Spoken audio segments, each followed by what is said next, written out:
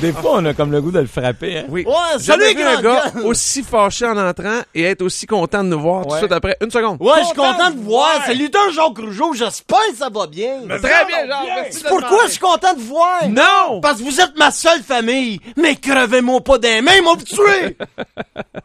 Prenez-vous des billets, là.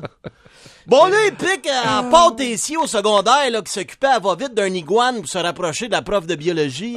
Ouais, c'est un homme en plus. Un petit vieux. Je pense que oui.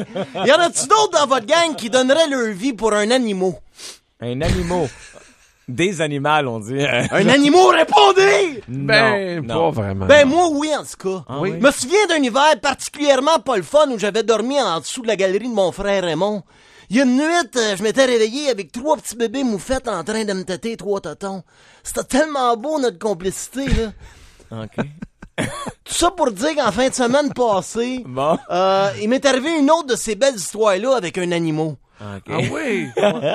J'étais au parc avec mon chien, qui est en fait une vieille botte de lutteur brune que j'ai dessiné des yeux.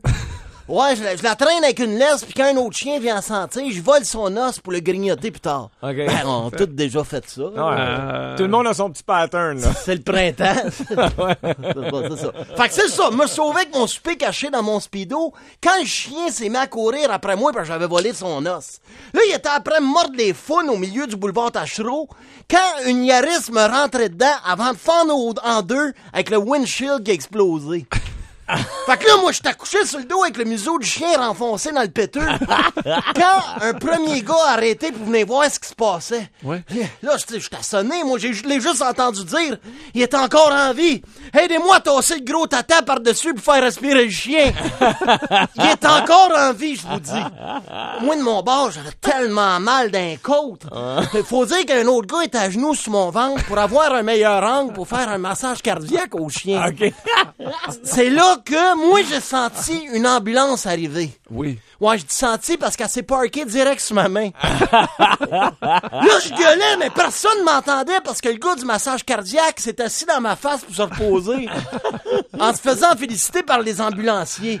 À ce moment-là, j'ai entendu quelqu'un dire qu'il faudrait faire un garrot à la patte du chien. 2 secondes après, je chantais qu'on m'enlevait mon speedo. Puis que quelqu'un d'autre disait « Ouais, ça va faire l'affaire. Ça a pas l'air propre, mais ça va faire l'affaire. Accroche-toi pis tout! » Moi, je suis comme dans un monde parallèle, mais j'entends tout ça. C'est là. des vapes, toi, là, Ouais. là. Tu vois la lumière, là. Fait que c'est ça, là. J'ai eu droit à un bon nettoyage pareil, là. Un nettoyage. Ouais, je dis ça parce que quand tout le monde a été parti, la laveuse de rue est venue m'arroser. Ils l'ont laissé là! Puis me pousser sur le bord du trottoir avec des balais raides en métal qui tournent vite, là. Non. Arrête! Ça doit être bon pour les plaies, ça, hein?